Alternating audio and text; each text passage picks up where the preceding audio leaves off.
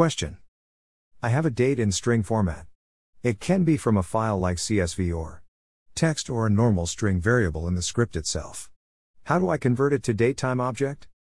Answer. The simplest answer I will give here is to use parseExact. ParseExact converts the specified string representation of a date and time to its datetime equivalent.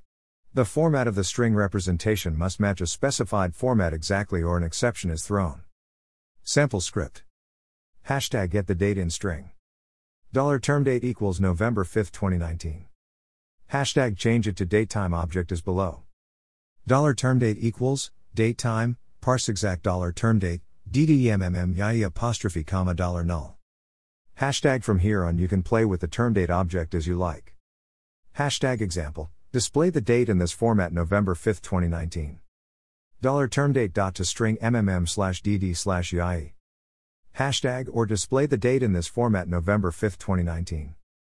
$termDate.toString mm/dd/yie. Hope this helps.